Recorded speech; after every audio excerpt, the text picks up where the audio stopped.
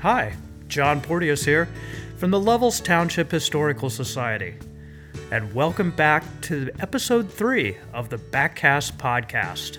In this episode, Glen and I sit down with Lacey Stephan, a lifelong Grayling resident, high school science and chemistry and math teacher, and longtime river guide. Lacey has a great deal to share with us, both from an entertaining and an educational perspective. So we hope you enjoy this. Sit back, relax, enjoy, and stay safe. Be doing it, but is that right? I enjoyed the kids. I really did. Yeah. Okay. Well, let's go again. The exhibit is river guides and their stories. Okay. It doesn't mean that we can't go back before you were a guide or before you even started fly fishing, but we would like to get a little history on your particular background. Okay. When you started fly fishing, when you started guiding. I knew nothing else but fly fishing because of my dad and Edgewater, because that's, they worked out of that most of the time. But my first experience with guiding was not a good experience. Oh, really? This sounds like a story, Lacey. Well, my dad wanted me to get into it when we moved down to Twin Pine, and I was about 14 years old. So he said, I have a party that needs another guide. I want you to do it. So I said, well, other than running my dad downriver when he wasn't guiding, I didn't have any experience at that. So I said, well, all right, I'll try it. It was a horrible day, wet, rainy day, early in the season, and when we got finished, nobody had caught any fish. And my dad said, well, it's time to settle up. And they said, okay, we'll pay you for yourself, but we won't pay you for your son. So that was my first experience, was the people being kind of... The rationale that they were shut out? Yeah, well, they just felt that being that I was a kid, that they didn't need to pay. But in the old days, 14-year-olds were an old-time guide. Back in the 1800s, they were early 20s and stuff like that, because that's all they did around here. They did that. So that was my first experience, and I said, I'll never do it again. So for about 30 years, I didn't do it. I didn't want anything to do with it. They were, as far as I was concerned, elite snobs that couldn't care less about anybody else but themselves, and that gave me a bad attitude towards it. Then Norval, who was caretaker at Club Thunderbird, which is my dad's brother, who was 3 years old. Your dad was Lacey. Right. Norval was 3 years older than him, but if you took pictures of them side by side, you would have thought they were identical twins. But anyway, he says, I'd like you to take this other half of the party. And I says, Uncle Navi, I just don't want to do that. And I explained, and he says, it's not like that anymore. So I said, all right, I'll try it. And it was a very good experience. We had a good time. By now you're 44 years old? 40, somewhere in there, 40. yeah. And so I started, and that was how I got back into doing it. And I took trips because of him, and I got some because of the people here at Gates's and Edgewater and Club Thunderbird and Twin Pine and just the name. My dad guided a person by the name of Wally Perkins, and my dad was his exclusive guide, and he owned a hardware store, gun shop down in Detroit, inner city, what would be considered inner city Detroit. So Mike Whelan, who had built quite a reputation, was taking me on, and Paul Wanee was taking me on as a guide for the groups that would come up. So Wally, who was diagnosed with bone cancer, decided he wanted to go again, because when my dad died, he stopped, because that was his guide. He wasn't going to have anybody else. He was diagnosed with bone cancer, so he called the Department of Natural Resources and asked about guides up here, and they told him about Mike Whelan and gave him his number. So he called Mike Whelan and was explaining what was happening, and Mike says, well, his son, Lacey, is now into guiding. So Wally says, give me his number. And so he called me up, and we went over the history and stuff, and he says, I want to come up and do some more fishing and stuff. And I said, okay, that'll be good. Be glad to take you. And the fact that since you were my dad's clientele and exclusive there, I said, we'll give it a try. And so for 3 years, I was able to take Wally and Mariel downriver as he was dying of bone cancer. And I did not know that until we were on the river, and Mariel says, well, he's got bone cancer and he's dying. I said, well, he liked to trout fish and he liked to hunt. And when my dad was his guide, he would because my dad would also guide him during rough grouse season and deer season and stuff, he would get ammunition for my dad by the case and give it to him at cost. And like I mentioned, that he had that gun shop in the basement, and natural gas was hooked up to that. And of course, you had steel doors and stuff like that. The Detroit Edison severed the gas line outside his store, and over the weekend it filled up with gas. And when they went in there, a customer wanted to go to the gun shop, and they opened the door and it sparked, and the store went up, and the store came back down and killed the employee and the customer. So that was what he was sharing with me. So from that history, that's that. But I would Stranahan's at Pawnee. I would guide them. Now, Pawnee, Stranahan's, they also owned Wawasam. And they owned also Pawnee. Didn't Rube Babbitt own that one time? No, his cabin is there. That cabin that's on the hillside you can see up there, that is Rube Babbitt. That's Rube Babbitt's cabin. Okay. And we referred to him as Uncle Rube. And he was responsible, according to the information my dad and them would pass on, was responsible for getting the brook trout in the AuSable River system. That's what we understand, 1885. And supposedly. And he got that in here as the grayling trout started to go down, which is ironic because when we had several years ago, they had some grayling replanted in the AuSable River system. The biologist, I took him downriver and was talking with him sitting on the bridge at Trutner's, and I said, I was also president of the Property Owners Association at the time, and I said, why aren't you putting some of those in the fish hatchery so people can actually see what grayling look like? Well, we never gave it a thought. So that's how the grayling got in the hatchery, for them to see that season. And I said, why don't you plant them upstream above town where the fishing isn't so hard and they got the cooler water and they might survive up there better? And he said, well, we'd have to poison that section of the river, take all the shiners and the brook trout and stuff out. And I said, why? He said, well, they're not compatible. And I says, you don't even know your history. So they're going to put them in where there's trout anyway, right? Well, no, they weren't going. Yeah, so they did it down here. Yeah. But he said, well, they're not compatible. And I says, you don't even know you're a DNR biologist, and you don't know what's going on.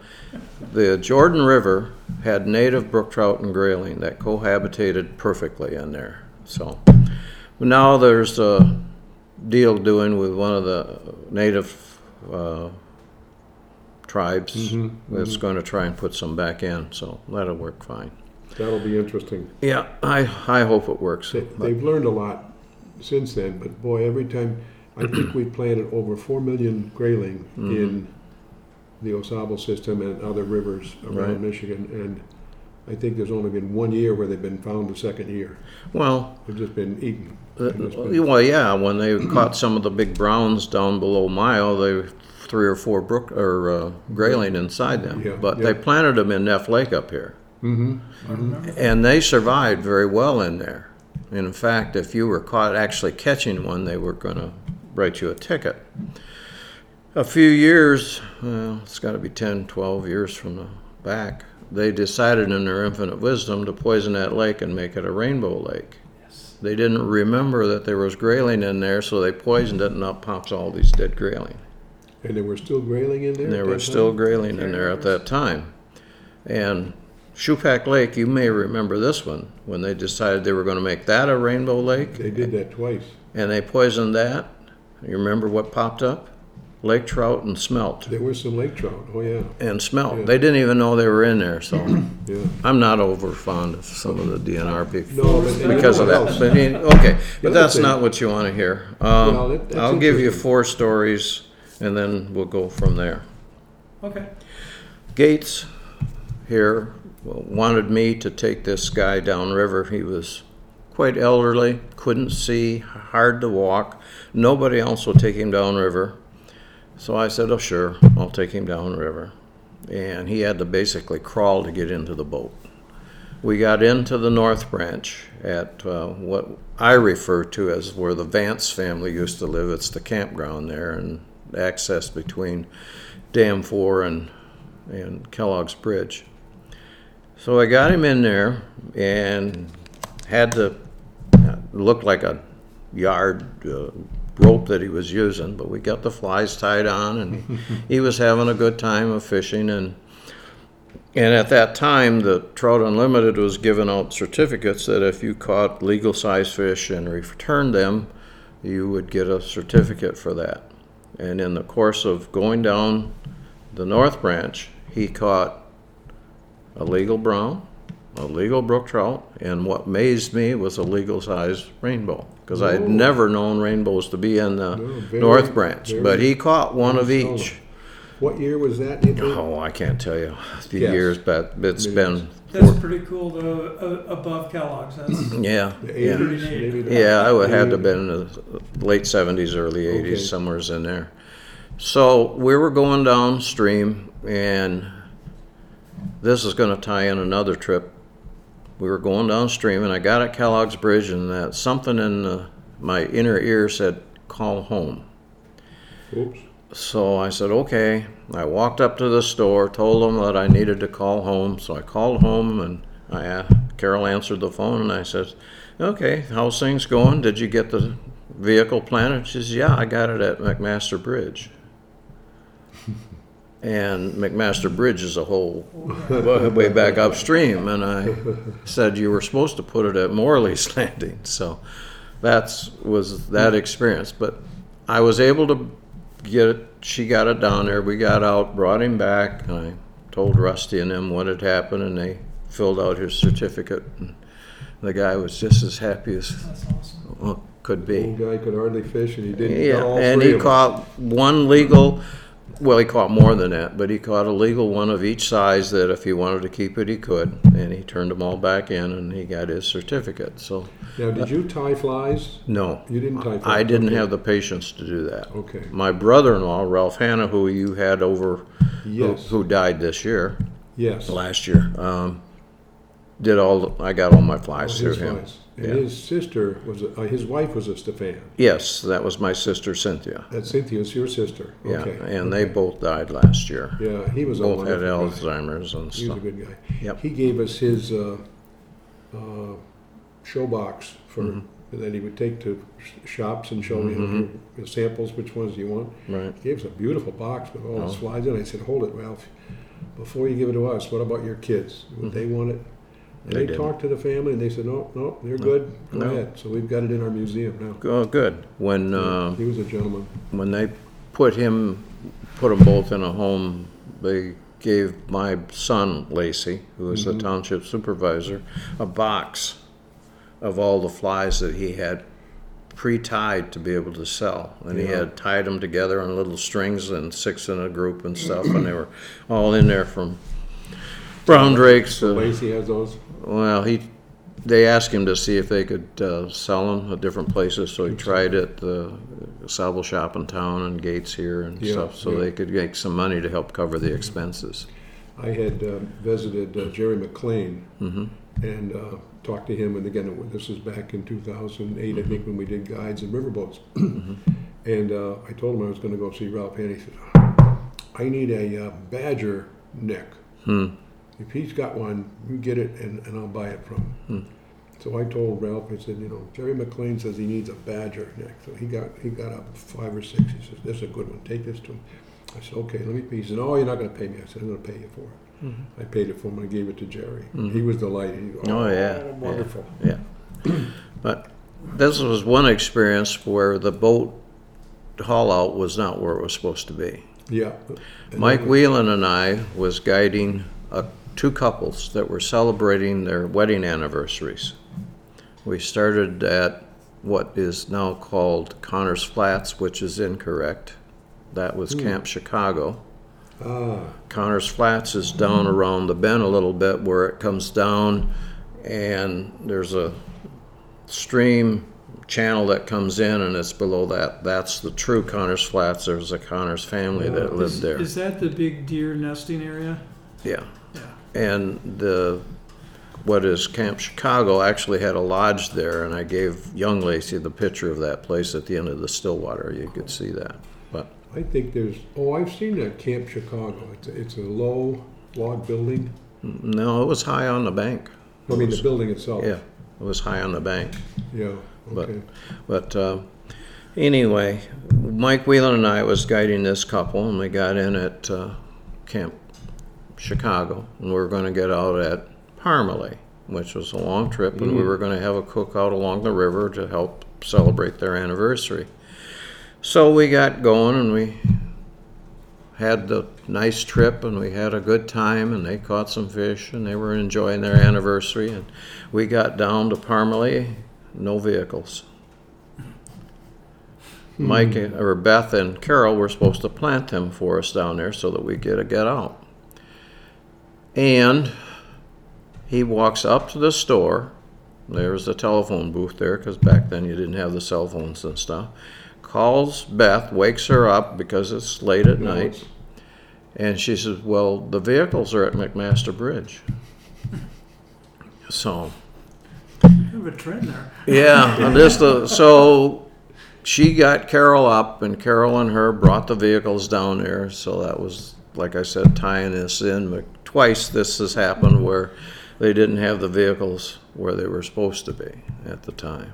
They like McMaster's for some reason. Yeah.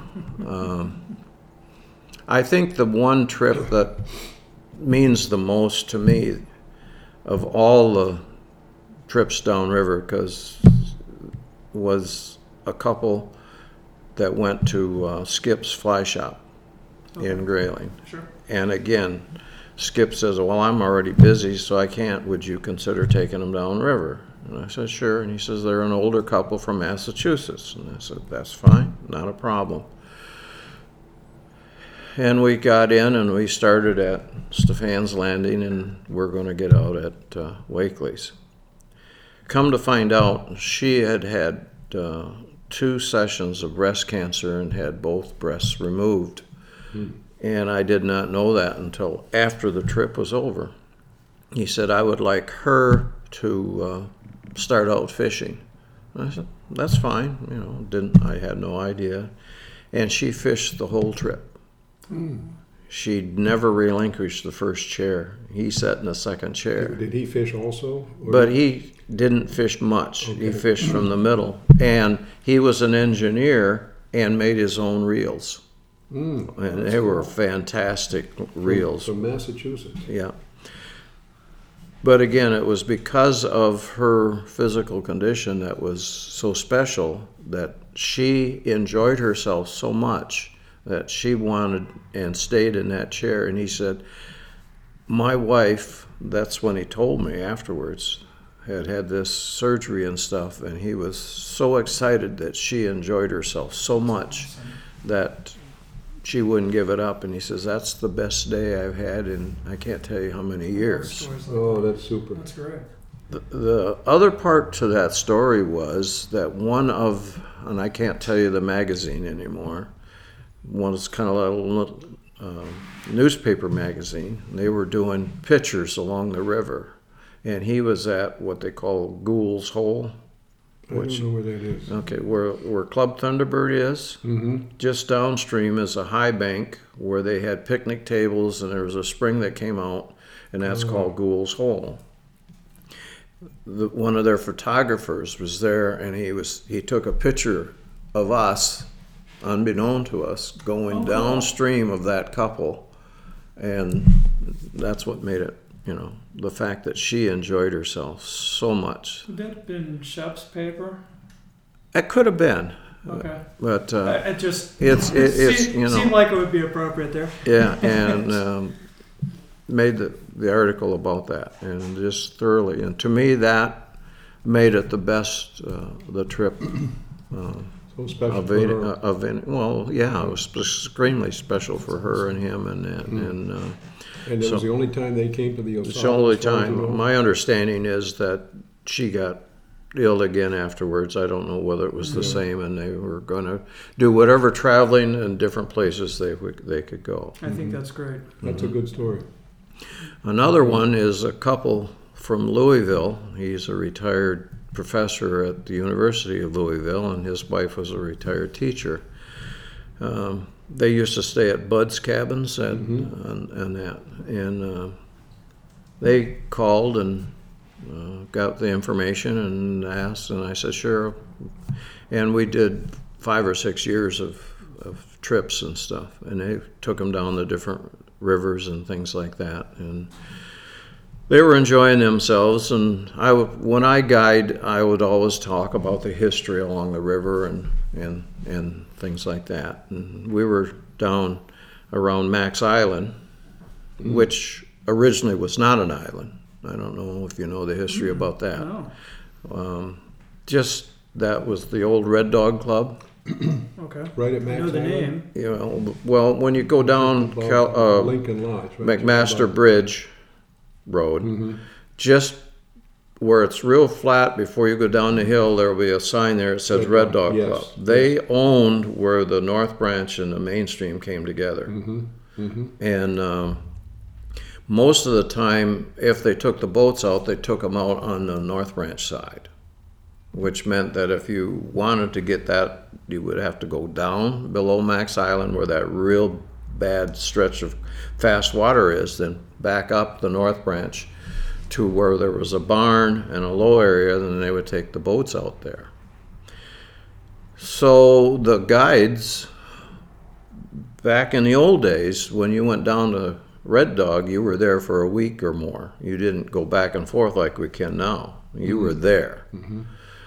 They decided they needed to do something to make that a little easier, so they hand dug that channel. That's between the North Branch and the Mainstream. And that's how that channel got there.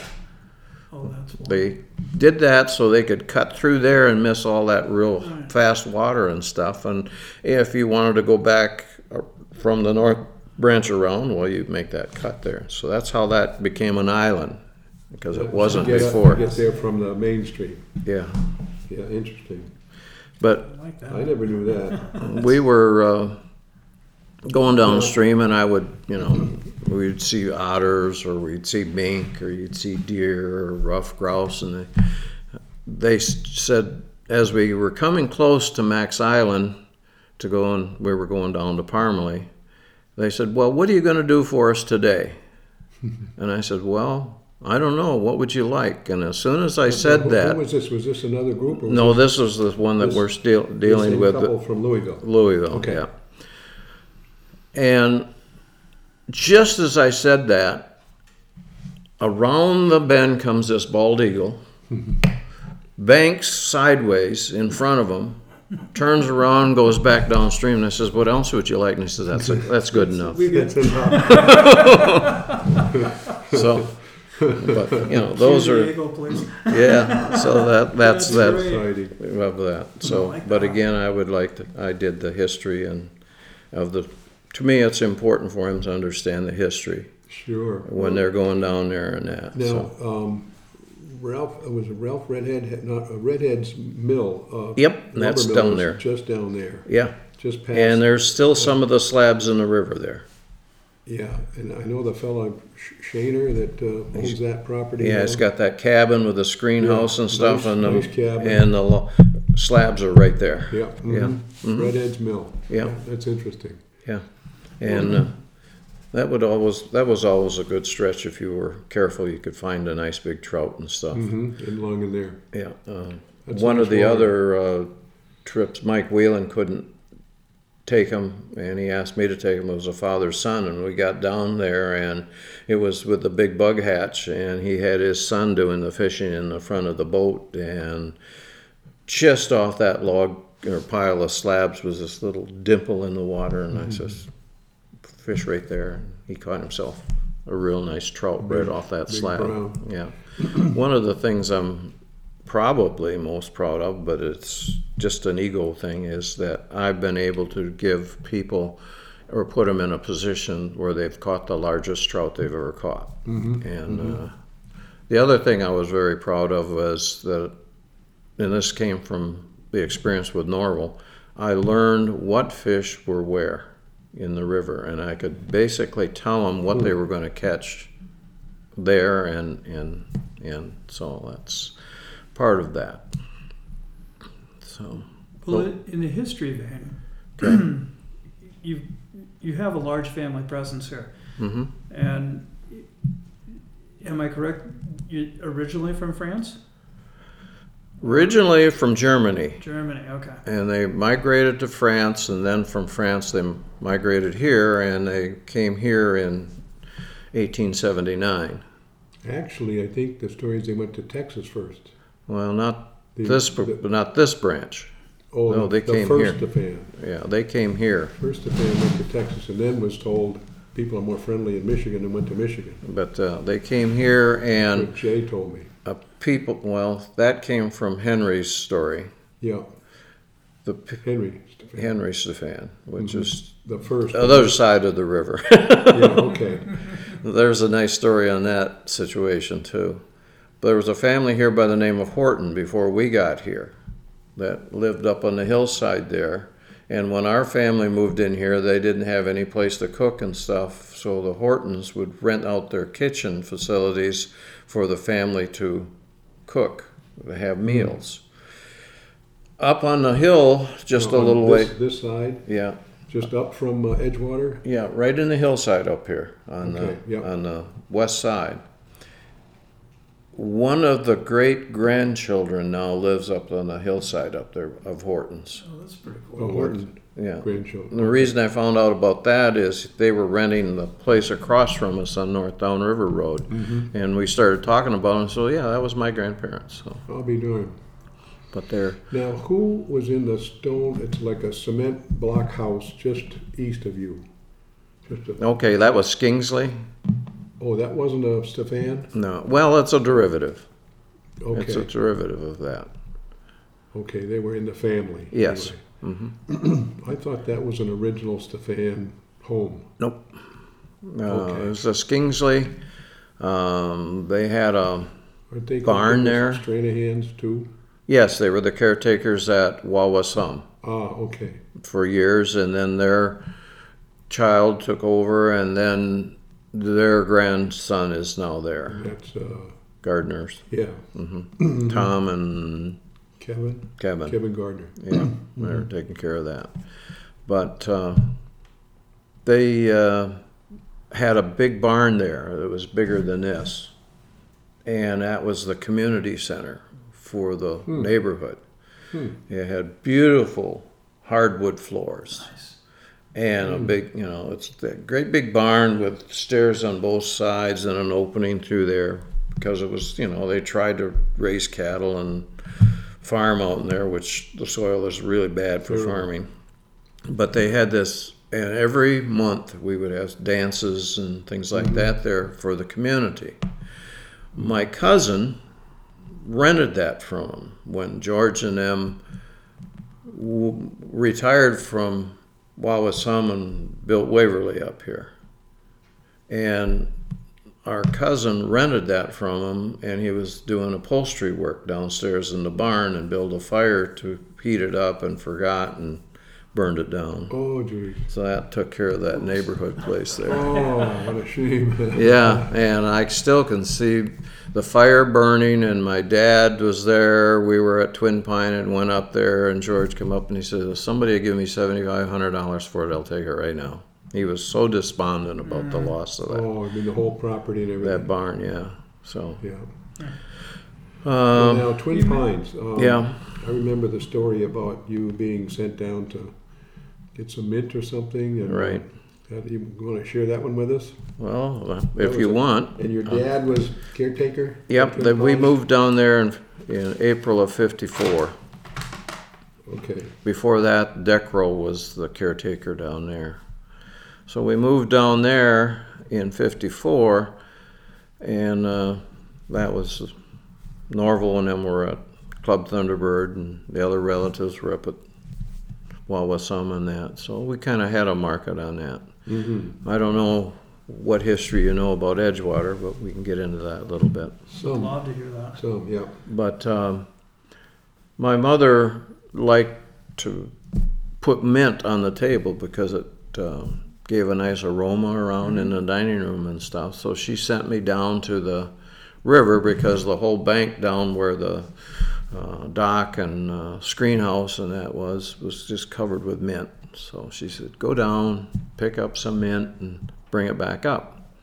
Well, being a young, foolish child, the quickest way is a straight line there, and I hated going up and down them steps, so I jumped off the walkway on top of a rattlesnake. I didn't see it there, and it hit me twice. Oh my gosh. And so the lady that was there that time when I was there was a guest at Twin Pine at the time, and she says, I can still hear you screaming, because it felt like a bee bite. And then I looked down and seen what it was. And so it was a unique experience. No doubt. It's not the rattlesnake, unless you have like this corona thing, you got some underlying illnesses or something, it's not going to do you a lot of harm. But my dad knew what it was, lanced 2 spots, Did the Boy Scout lance? stuck the poison out, and he had some minor sores in his mouth from his teeth and that, and his gums and lips turned blue and black from the venom that he sucked out, and my foot from about my ankle to mid-calf turned about that color right there, real dark from the venom. But I got sicker from the serum than I got from the venom. I was in the hospital for 2.5 days, and I have a very healthy respect for the Michigan rattlesnake.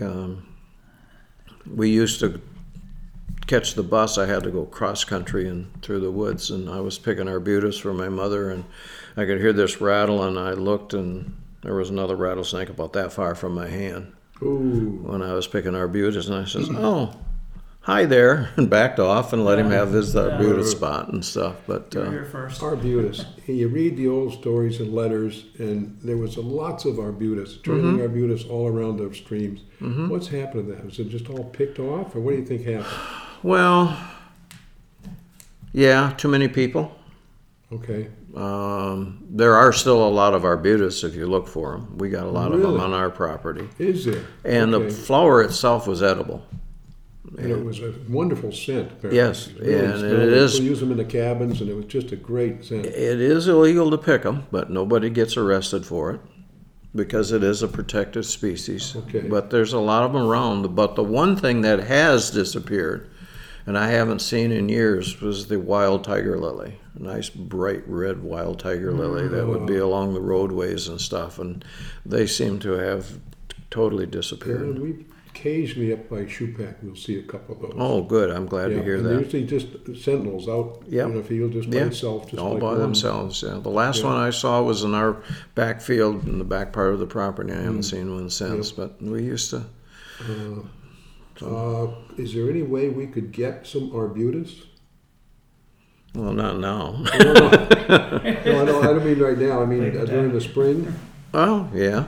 Reason being, we've got a really neat heritage garden in our museum. And some of the ladies had gotten plants from some of the old lodges and cabins and transplanted them to our little garden. And I've only seen arbutus once. It was at some guy's driveway off of Shupak. Yeah. When the snow goes, come up to the house and we'll dig you up some and you take and put them back. Oh, I'd Another love to thing do that you might want of is lilies of the valley. They give out a very Yeah. beautiful aroma, and we got a spot of them that are just growing wild. They So. Yeah, are. we've got those They're right quite by prolific. Okay, then you got in them, the all left right. dead, those yes. arbutus. I'm going to make a note of that Okay. because I had a thought in my mind. I'd like to get the Michigan gardeners. Michigan, what are they? Master gardeners. Oh, sure. I'd like to get them excited about getting some more arbutus around because I keep reading about this wonderful scent in the spring and beautiful smell. And there's many different arbutus. They got some deep purple, you got some light pink, and Okay. that. Mostly white, mostly? Mostly. Okay. Somebody else that you want to contact will be Eric Batway. He and his wife, Sherry, she was the daughter of Mike Whelan. What else? Eric, what's his name? Eric Batway. How do you spell that? Batway. I got his phone number at home, but Okay. the reason I say that is that on the property that Mike Whelan bought, which was 30 acres before the big fire went through, Okay. it was just covered with these wild lilies, not lilies. Tiger lily? No, Lady slippers? lady slippers, Oh. white and pink. Mm-hmm. Yeah. And they started to come back, and that might be something they're very hard to transplant, but fun, too. They're you real might want to finicky. talk to them about getting a possibility of some of Okay. them, because they're looking after that property, because Mike has Alzheimer's so bad he has no concept, and Beth died a couple years ago of lung cancer. He can't. He was a good guy. I met him back Yeah. then when we did the guy. She is used to doing large meals and stuff like that. Okay. Okay. And I would be glad to assist her in that.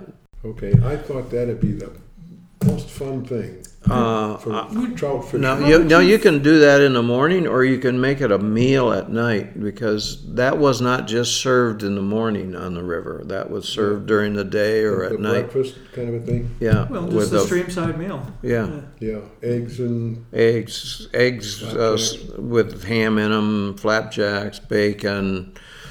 The old-fashioned way is not cholesterol friendly. I will tell you that right now, because the old-fashioned way, you cooked it in bacon grease and all that good stuff. And you left the bacon grease, right? You cooked the bacon first, Yep. and everything went in the bacon grease. Oh, yeah. Same thing when I was, one of my jobs when we were at Twin Pine was for me to meet them at the Guides Rest or Ghoul's Hole or wherever, and they wanted to have the meal when we'd have 7 boats out. And I was to meet him there, and we get the meal prepared.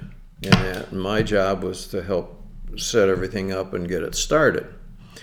We had a butcher shop in town called the Black and White Store, and at that time they would cut their steaks from hanging beef, which it's very hard to get that anymore. And they would take them up on the T-bone. There was a piece that would stick down. We call it the tail of the T-bone. And it had a lot of fat and stuff on that. And we would cut that off and we'd put it in this huge frying pan, and I'd render that down, and we cooked our potatoes in that grease along the river. So we would have porterhouse steaks, river fries, beans, and then to top that off, another real friendly cholesterol substances, homemade cream puffs with real cream. Oh, You know what might be fun? This summer, last year we experimented doing a couple of just one-off ad hoc Saturday afternoon show up and have some fun type of thing. Would something like that be in play? Sure. I'd love to The do question is, do you want it there, or do you want it where the history and stuff is and a place to cook there? So that you can have more, I don't know, there's a what's good your argument goal? Either way. That's, There's a good argument it's either for you way. to think about. I don't Okay. know how many people we could get down by the river. Of course, you say you had 7 boats. Oh yeah, we would, Wow. the average going out of Twin Pine was 7 boats every time we would Jeez. do that. Now, when you were responsible for doing that, how old were you at that time? Were you still a youngster? I was, 14, 15, 16, 17. Okay. So are these I drove when I wasn't legally to drive to get to those places. Well, are these all dads, uncles, brothers, relations in those 7 boats?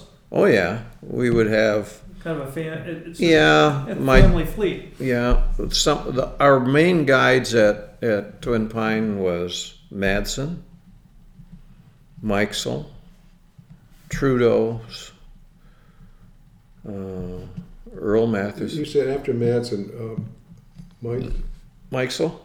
how do you spell that? That's a good question. I'm terrible on spelling. M-I-K? C, that's M-I-C. Okay. They owned where, I think they're the ones, no, that would have been Madsen, where Josh Nethers lives now. Madsen has Nethers' place, I think. Yeah. I don't remember where Meixel was. know. Tony Trudeau was out on Lake Margaret. Yeah. He was the one that had disformed fingers in here. They did grow. They just about to that length, and they went right to a point. That's what I remember him. Earl Mathewson was my cousin. Madsen. Jack Pettyjohn. Bernie Fowler, of course, from there, and my dad. And they would put 7 boats out. And the fishing was, this is going back into the history aspect of it, but the fishing in the early 50s was so bad on the Osable River. The fishing was great, the catching was terrible. Okay. Mm-hmm.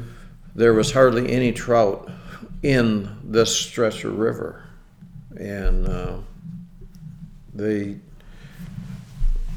Russ Bingle, I don't know if you remember that name, he was one of the owners of Twin Pine. Russ, what was the name again? Bengal. Bengal, yes. Yeah, it's like the Bengal tiger. He was on the Department of Conservation Commission.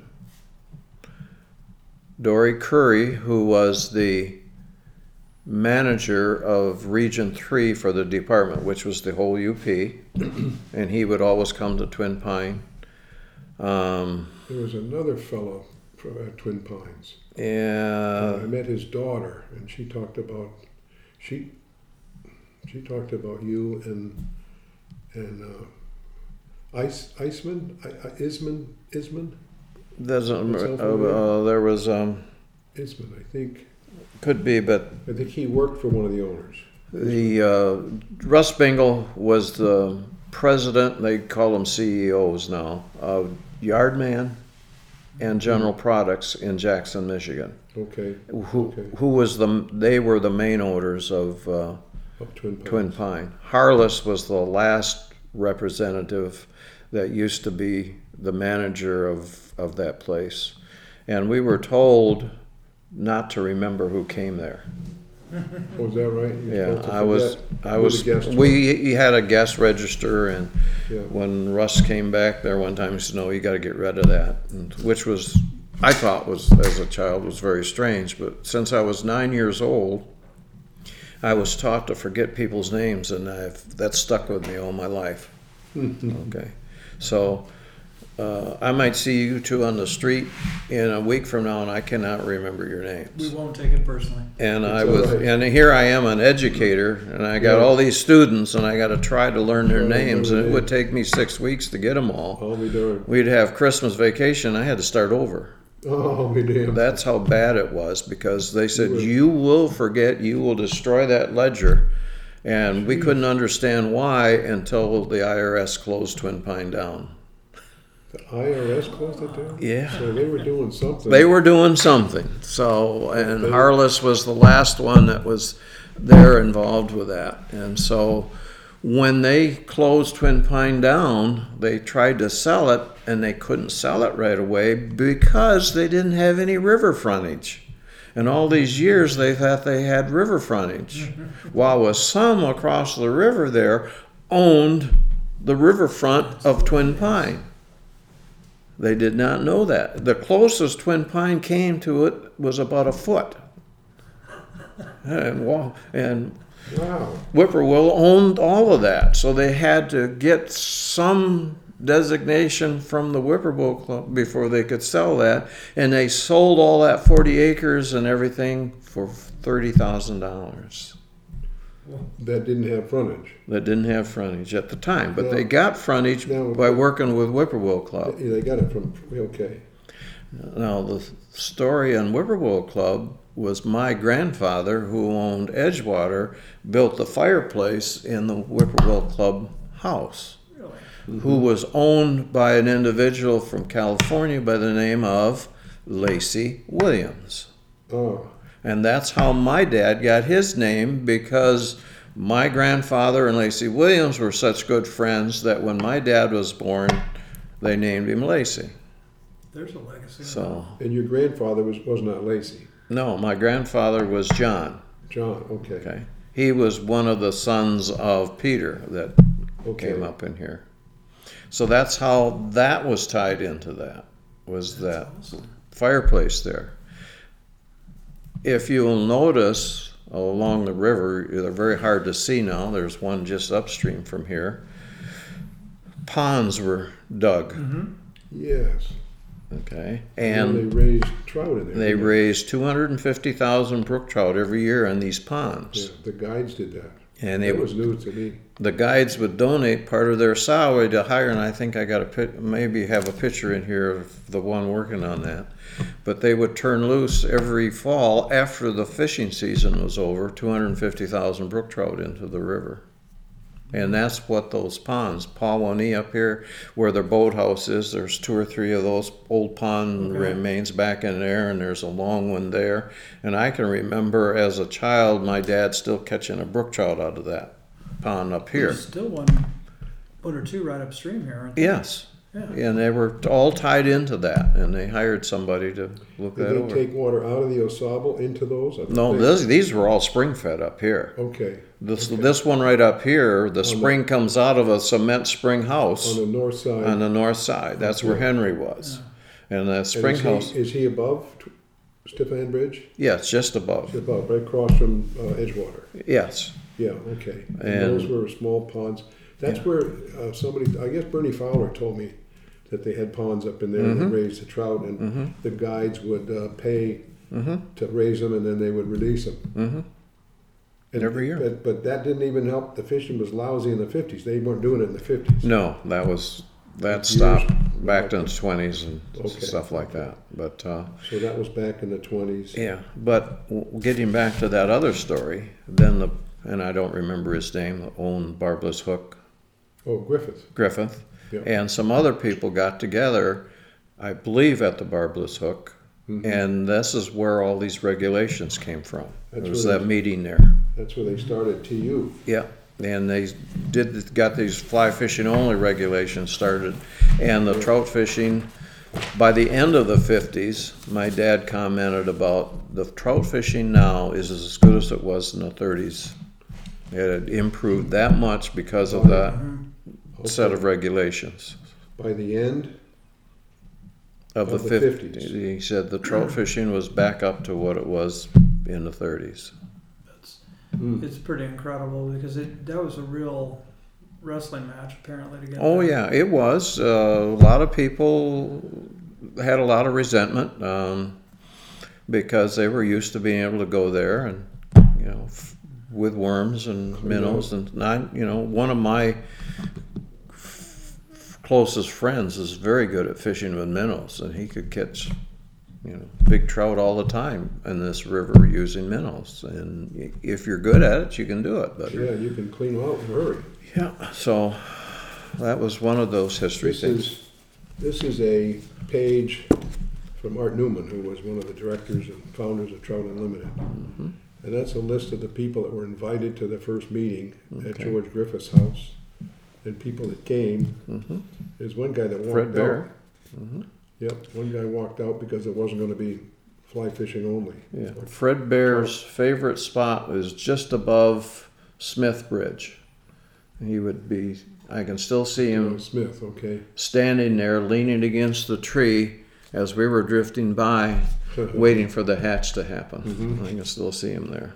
Bob Smock Sr. told me that Fred Bear told him, he said, don't tell anybody this, but I'd rather trout fish than hunt with a bow. Earl Madsen, that's the Madsen. Yep, Madsen. I'd rather trout fish than hunt with a bow. Yep. I didn't tell anybody that till after Bob Smock died. The events, weren't they? I mean, Oh, they come yeah. down and David shot me gun. This was down close to Camp Chicago. And they would, like I said, back then, you didn't go back and forth. If you were guiding somebody, you were there for a week at a time. and you'd camp. And you camped, yes. In fact, back then they would take and push the boat up like that, all the way from Stephan Bridge to the train station in town, pick the passengers and their luggage up and float back down and stop at breakfast, what we call Breakfast Point, and have a breakfast there. We've got a great picture of, I think, one of the Stephans who's got a sport in the front. And there's a huge pile of duffel in the riverboat. And he's sitting there with lanterns and bags and baskets. And he's sitting there and he's got a shotgun over his lap. Yeah. Maybe you've seen that picture. Yeah. It's a great picture. I even got it in my fly tying room. It's a great picture, and it was done in like 1918 or 1920, something like that. And you know that that's not the boat. That's another one. And it washed part of this road out, and it washed the front of. And this is that fireplace. Oh, there you go. At Wawasum. That's the chimney. The fireplace that began the name. Yeah. That's the one that your relative did? My dad did. Your dad did that. That's Lacey Williams. So. And Yeah, you can make copies of any of these you want, Yeah. because I don't have anything. This one's 1909. I have this booklet. There's very few copies of that anymore. But they did that because Russ Bingle was on the Resource Commission, and they did that with my dad. And this is all before the fishing season started. And so here they are fishing illegally, and this is one of the. Oh, okay. So did that draw any extra customers or new phone calls? he wasn't really concerned about that because we were down at Twin Pine. Pretty busy anyway. Morton F. wanted him to take him downriver where they have the place downstream from here. It's up on the bank up there where the one creek comes out.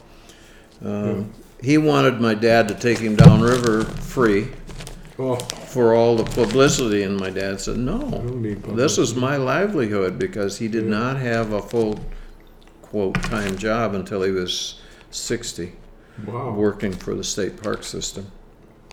So, no, he didn't do it, and so therefore Dad didn't do that trip now, with tell him. me, what did the trip go for in the in the 40s, 50s? I remember a story from Jay Stephan about it. Before that, it was $5 a day. $5 a day. Yeah, and you were there for a week at a time. I got a few other stories I can tell you about the history down there at Red Dog Club and stuff, but. Okay. Sure. And then it went up to, when I was asked to do it back when I was about 14, it was $15 a day. Okay. And then when I stopped guiding, retired, it was $90 a day. I understand it's more than that now, considerably. When was your last years of guiding? Oh, probably about 95, somewhere in that vicinity. Yeah. I used to guide. I don't know if you heard about this guy by the name of Bud Phelps on the South Branch. Oh, yes. I was one of his guides. Okay, now who else did him? Jay. Jay did him. Dave Wiss. He owned a market in Bloomfield Hills, just a few miles from where we live. And he, I don't know, is that still there? Long Lake Market. Okay, is his wife, or is his daughter own that? His daughter owns it. When we did the guide thing, and I actually got, who gave it to me? I guess it was Cheryl gave me Bud Phelps charcoal burner. Okay. And I gave it to Riley, that kid that was redoing riverboats. Okay. Because it was just going to be up in our attic. Yeah. I said, Cheryl, is it okay if he said, oh, good, because it shouldn't just sit somewhere. It should be used. And the sad part of it is he died of Alzheimer's. Yeah. And he was so bad he didn't recognize Jay, who was his favorite guide. Geez.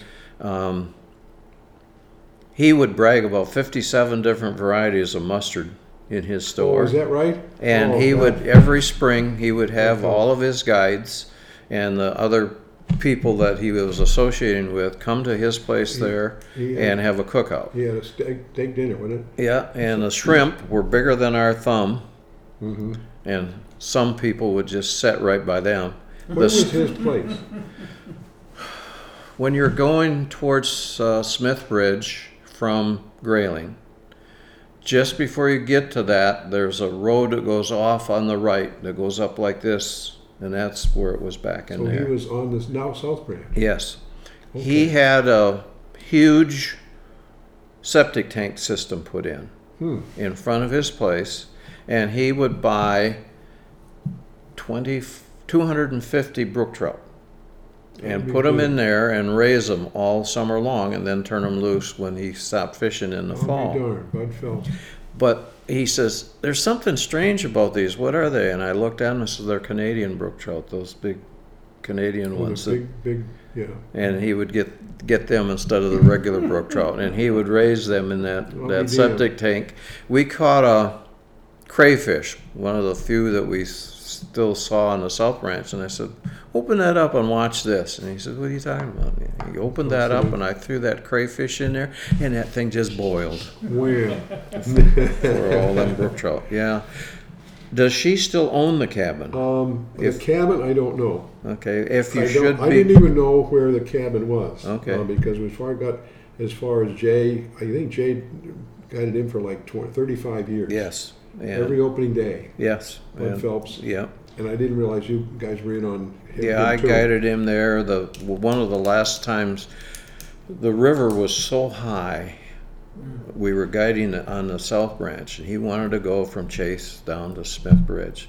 And I had every piece of anchor that he had on his boat, because he always had to use his boat, not our boats. Yeah. Every piece of anchor out, and that wouldn't even slow it down. You couldn't slow it down. Couldn't slow it down. Was it fishing didn't it? Oh, it was terrible. It was horrendous fishing. Yeah. And I hurt my shoulder so bad trying to do that. I couldn't do anything for several days. And that was one of the reasons why I finally quit, because I hurt my shoulders so bad that it's bothered me all my life. That's tough. But no, he was a good guy, though. He was a good guy as long as he wasn't angry with you. If he got angry with you, you were useless. Oh, really? Oh, yeah. But that's, a lot of us are like that. But it would be interesting to know if she still owns that cabin. I'll try to find out. Because that was really a unique experience, going down there and doing that, and being a part of that group. But Dave Cooper, who had Sand Springs up there, yep, I know Dave. Was part of the group. Oh, with the Phelps? With Bud. Because his wife would buy from Phelps, I'm sure. Yeah. Actually, the guy, we had a friend who was actually my sponsor at a country club, and he married an executive's daughter from General Motors. And her mother would just order food from this Long Lake market, and it would be delivered. So here's this young guy that gets married, and he doesn't have any money. He's a U of M graduate. He's just starting in business. And his bride calls up Long Lake Market, which her mother always did, and said, well, send me this, send me this. And so he gets like $200 worth of food delivered. He's making $200 a month. He's, what the hell is this? Yeah. He says, well, I had to get food. He says, how do you get food? Well, I call the market and they tell them what I want and they deliver it. He says, not anymore, honey. You gotta go to a store. You can't do that anymore. Yeah. Oh, really? She had no idea. It was the way she was raised. Yeah. Wally and Muriel Perkins, that guy I was telling you about that was dying of bone cancer, lived near that store. Okay, they were close area. It's a nice area, but that was a funny story. Yeah. She had no idea how to buy food. Down there at...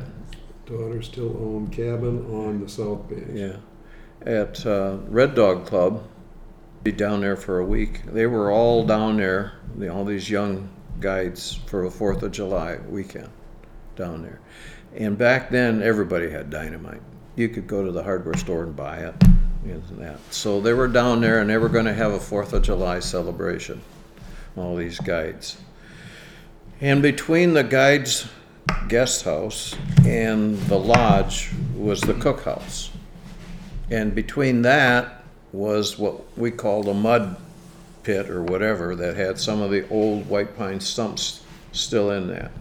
So in their infinite wisdom, they decided they were going to blow those stumps. Lift stumps. With the dynamite. This was just in a hole. They just put the stumps in there to... No, they were rooted there. Okay. The remains of that. They cut the fuses different lengths so they would go off at different times. And one would stand up and say, light your fuses, and then they'd all stick them in that stump. Well, the caretakers had just whitewashed the whole kitchen in that building. And I see this is going. yes. And so they lit and they had a sheepdog, the one that's got all the hair in front of its eyes. So they lit their fuses, got out of the way, and the dog doesn't know where the guys are, and it's sniffing, and it sniffs the first stump where it goes off. And remember, every other one is a little shorter fuse, so it goes off in sequence. So it's going from this one, getting near this one, that one's going off, going near this one, that one's going off, and it's picking up steam, and he hits the screen door and goes right through it. And he's covered with all this mud. The dog. And the whole kitchen is just covered with mud inside there. So that's one of the stories of the guides down the river there. Great. Play with dynamite. When this road was first put in, of course, it wasn't paved. And up on the hillside here, the birds would, kingfishers, build a nest inside. And they captured one. Ooh.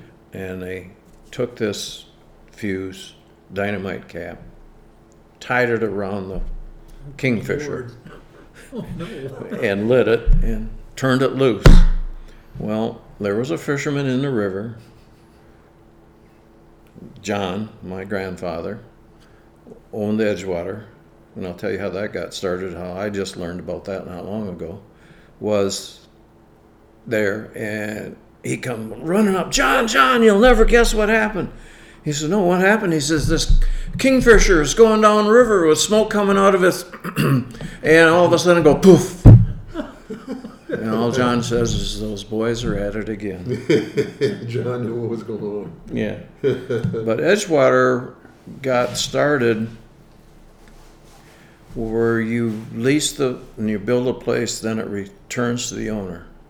Okay. And that's how all of that Edgewater got started down there, was leasing, and then reverted back. And John Stephan, and my grandmother Cynthia Neff owned that.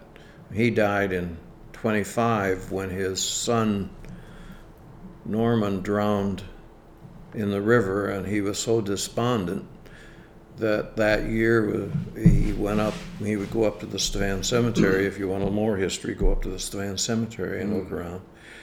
And there's some nice tombstones up there with Jay and Bernie and my dad and them. But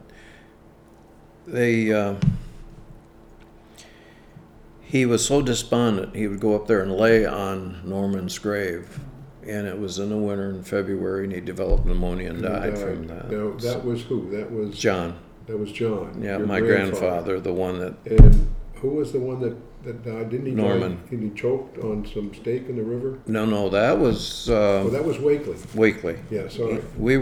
My wife and I were down at Club Thunderbird at the time when that happened. And she says, I want to get out of here. I don't want to be down here anymore. Because she was there, and we went back, and Dave West was hollering, help, help. And we went down there, and there he was. Oh, boy. Oh, my. But what happened to, it was your uncle that Norval? passed away? Norval? No, the one that died that John was so despondent about. Oh, he drowned on the river. Drowned? Yeah. Oh, boy. The one that will be in that picture with David was killed with a mortar round. From the guard? Yeah. Oh, in the war. What they did was they would go out to Lake Margaret where the mortar range was, and they picked this one up, and they were using it as a hockey puck and beat all over the ice on Lake Margaret playing with that. Nothing happened. So they brought it home, and Henry's barn on the south side of the river faced south, or on the north side faced south with windows like that, so they set the mortar round up in there. And Warren went back in there one day and picked it up and dropped it and went off. And Al Stephan, who was another cousin that owned Stephan Wood Products in town at the time, several years later found the remains of his skeletal fingers up in the rafters up there. Oh, boy. And they were trying to take him back. Grandma Neff was kind of a nurse type, and piled everything back in his insides and taking him to town when he finally died. But they figured that if they could have gotten there quick enough with modern medicine, he would have survived. What good that would have been. But so that's how my grandfather died up there. But they got a nice, if you want some nice pictures, they got Jay's tombstone up there. Where is that? Okay, when you go up the hill here, you go right. The first road, not the first residence road, but the first road that goes to the right. And there's another house. Back west. There's the road, and then there's another house here, and you go back in, and there's the Stephan Cemetery right there. You'll have to wait a little while to get in there, but there's some nice tombstones with. I'd like to go see that. So there. So I don't know what else you want. Your father was Lacey. Yep. Grandfather was John. Yep. And his father was Peter. Peter W. Yeah. I saw the genealogy of the Stephan family. It's about 50 pages.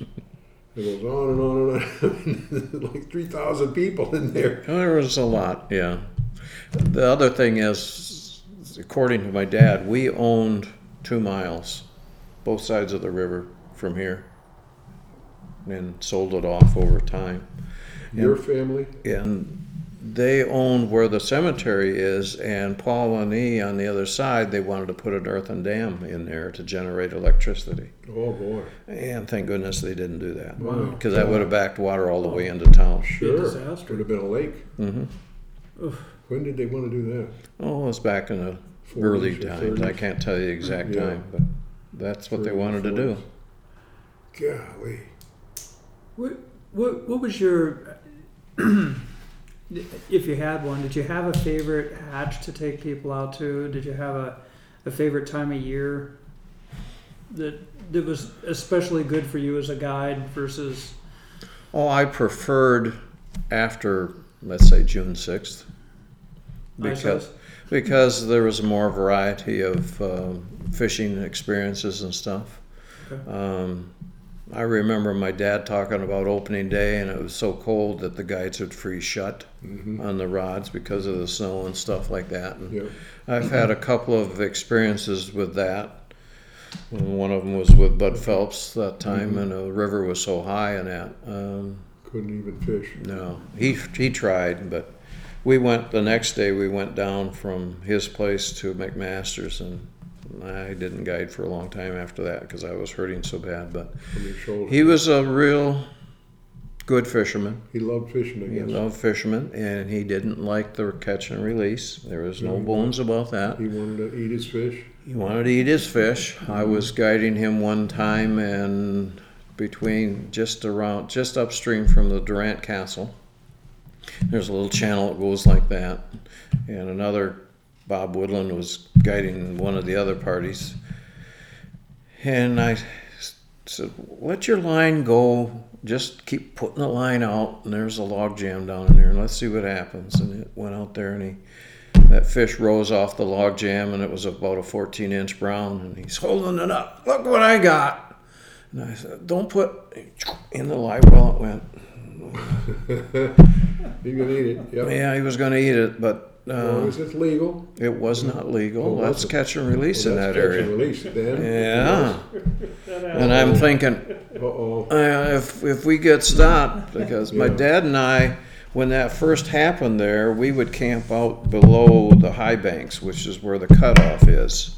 And the upper cutoff is where it was supposed to be, but they moved it to the lower high banks. Anyway, that's another story. And Clarence Roberts was the CO. And my dad and I were going downstream there. We were going to do that. And we got to that high bank, and I could hear, oh, stop, I want to check. He came running down, he got down to the bank, and he looked at my dad and me, and he says, why didn't you tell me who you guys were and saved me this running up and down this bank? Clarence Roberts. He was a good fisherman, too, wasn't he? Oh, yeah. His relative was one that ran the hatchery up at Marquette. Oh, I didn't know that. I know he had the a red scar blemish on his face. But What about flies? Who did you get your flies from? I got it from Ralph Hanna. Ralph Hanna? Okay. Yeah. I just didn't have the patience to do it. I tried it a few times, and one of the best flies you can get, and I don't know who can tie them anymore. Norval was the last one that I knew of that tied it, was the Marion birch stonefly. It's a big stonefly.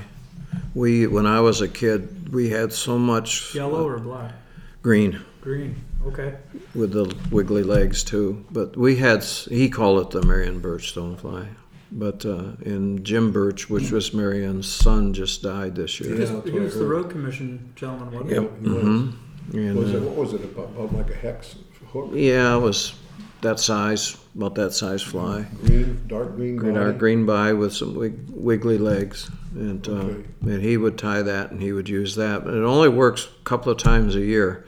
But we used to have such a hatch of stoneflies on this river that it was just like a hex hatch at night, with the stoneflies going. And when I was a kid, I could not wade across that water bare feet because there was so much stonefly larvae on the stones that it would cut your feet. Now you can hardly find one. That's wild. And that's don't get me wrong on this, but that's because we cleaned the river too much. Cleaned it up.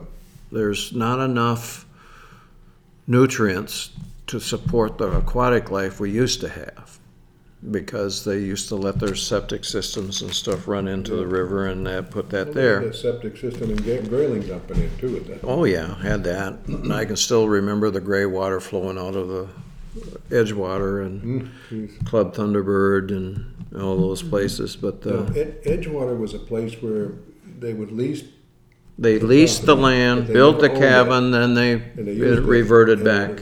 Yeah. And as I remember talking to Ernie Fowler, they didn't have kitchens in these cabins. Nope. You ate at the main house. Yep. The main dining hall. Yep. That was my mother's job.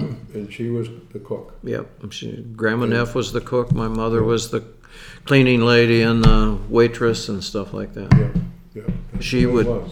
My dad would guide, and my mother would pick him up at 4 o'clock in the morning at downriver there of McMaster's at Connor's Flats. They would have the cars and the trailers all lined up there waiting for everybody to get out. She would sleep in the car, pick him up at 4 o'clock in the morning, and have to be back to work at 6 o'clock during the serve breakfast and stuff here. So it was a tough life for them. That is a tough life.